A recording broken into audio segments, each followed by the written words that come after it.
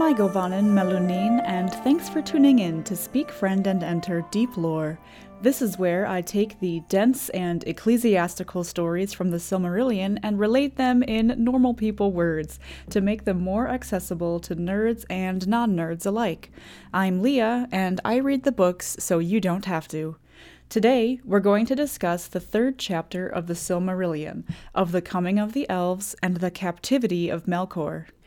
So, when we left off, Melkor had destroyed the two lamps that were lighting the world, and while Valinor is now lit by the two trees, Middle-earth is in changeless darkness. The only Valar who go into Middle-earth now are Orome the Hunter, who just loves the place, and Yavanna, the giver of fruits, who mourns that the things that grew in the light of the lamps are now stunted. She enchants the growing things to sleep until a future awakening and prevent them from aging. But Melkor isn't sleeping. Rather, he's doing nasty R&D projects in his stronghold of Utumno. He's making the darkened Middle-earth a generally unsafe place to be by breeding new gross monsters and calling evil creatures to his service, including our favorite flames of Udun, the Balrogs. Melkor also builds a fortress in the northwest of Middle-earth near the sea to resist any possible attack from Valinor to the west. The stronghold's name is Angband, which is Sindarin for Iron Prison or Hell of Iron, and its commander is named Sauron. The Valar call a council to discuss the troubling things Yavanna has reported from Middle-earth. She says that while they can't predict for certain at what time the elves will awaken, she knows it will be soon. She asks, "Shall we then leave the lands of their dwelling desolate and full of evil? Shall they walk in darkness while we have light? Shall they call Melkor Lord while Manwë sits upon Tanaquetil?" Tulkas the Strong is instantly revved up for a fight and ready to punch Melkor in his smug face. Mandos, who is the keeper of the Houses of the Dead, is also called the Doomsman of the Valar. This is a very spooky title, but it comes from an archaic meaning of the word doom that means fate or judgment. Mandos has this title because he knows everything that will ever happen except those things that only Iluvatar knows. So when Manwë the King of the Valar asks him to, Mandos the Doomsman will say prophecy.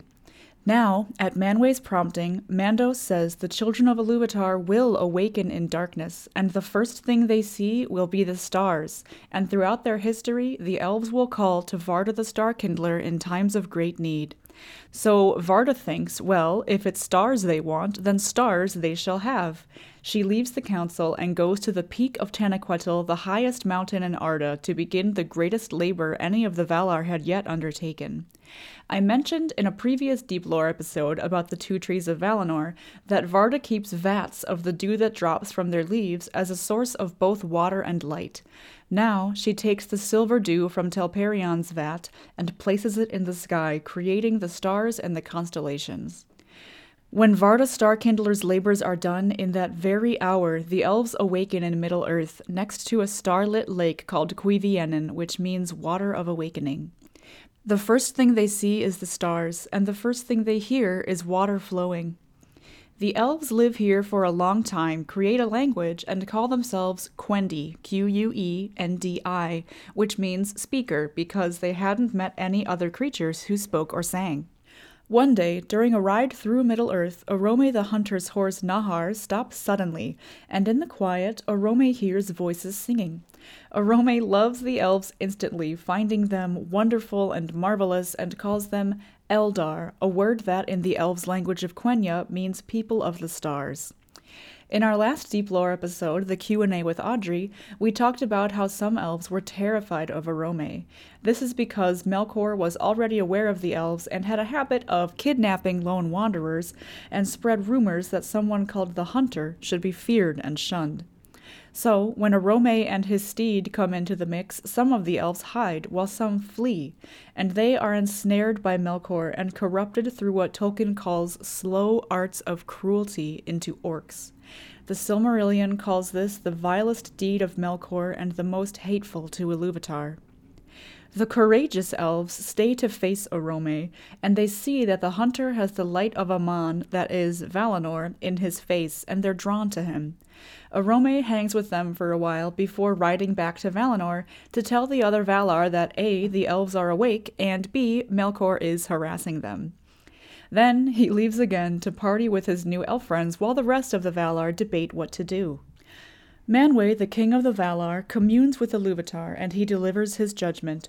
We should take up again the mastery of Arda at whatsoever cost, and deliver the Quendi from the shadow of Melkor. The Valar come to Middle-earth in all their strength, and never did Melkor forget that this war was made for the sake of the elves, and that they were the cause of his downfall. This is called the War for the Sake of the Elves. The fighting takes place between the Valar and Melkor, and the elves don't take part in it, and indeed don't even know it's happening during the action, save that the earth shook and groaned beneath them, and the waters were moved, and in the north there were lights as of mighty fires.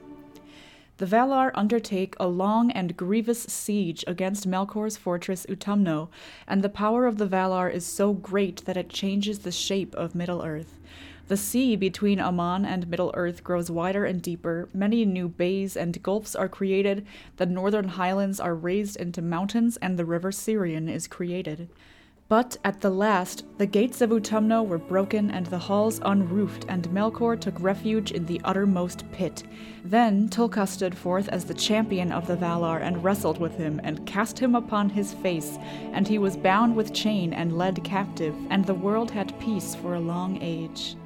Of course, some evil things manage to escape Utumno, and the Valar do not find Melkor's greatest servant, Sauron. In the Ring of Doom in Valinor, and remember, for our purposes, doom means judgment, so it's not as metal as it sounds, Melkor prostrates himself and begs for the Valar's pardon. However, he is denied, and he is cast into the prison of Mandos, from which there is no escape even for Valar. There was Melkor doomed to abide for 3 ages long before his cause should be tried anew, or he should plead again for pardon. Then the Valar gather in another council to debate what should be done about the elves. Some want them to be left to their own devices in Middle-earth, but most are afraid for them living in the dangerous world amid the deceits of the starlit dusk. And more than that, they love the elves and want to hang with them. In the end, the Valar summon the elves to Valinor to pal around with them in the light of the 2 trees. And Mandos broke his silence, saying, "So it is doomed." From this summons came many woes that afterwards befell. The elves, however, refused this summons because apart from Orome the Hunter, who had discovered them, the only image they have of the Valar is that of wrath and wartime, and they're justifiably terrified. So Orome goes to the elves and chooses from among them 3 ambassadors who will go to Valinor and speak for the elves. The names of these ambassadors are unfortunately very similar: Ingwe, Finwë, and Elwë.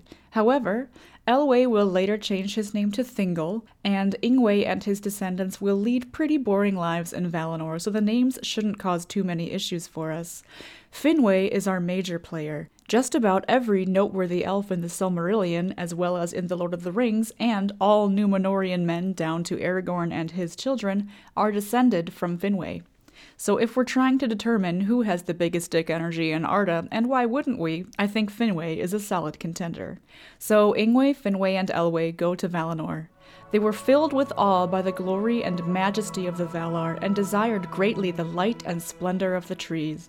We just get that one sentence about how the boys' big field trip to Valinor goes, so please feel encouraged to write long-form fanfiction expanding on that idea. Their chaperone Orome brings the ambassadors back to Cuiviénen, and they advise their people to listen to the Valar's summons and go west to Valinor.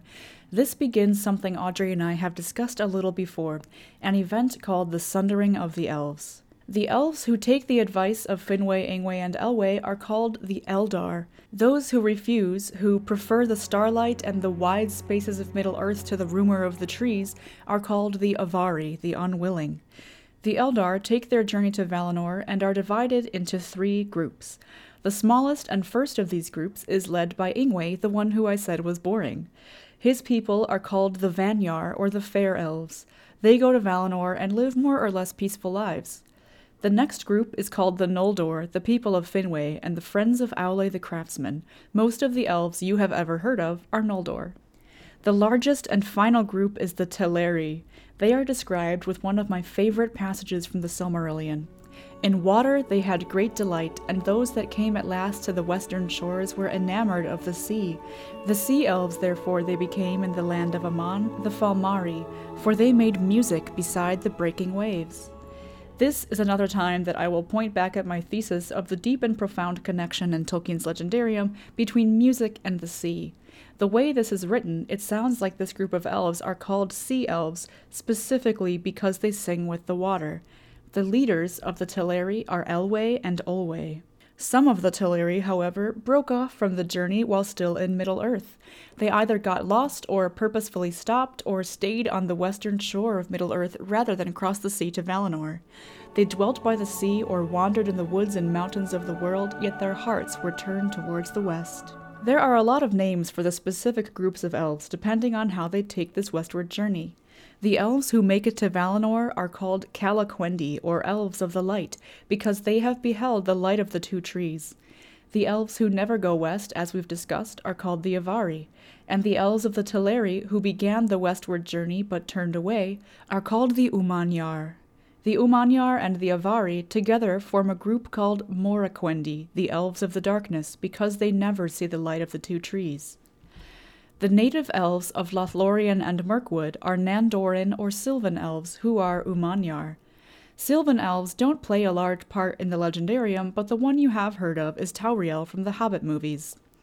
When Orome is leading the elves west across Middle-earth, he occasionally has important Valar business to attend to, so the elves have long picnics until he comes back.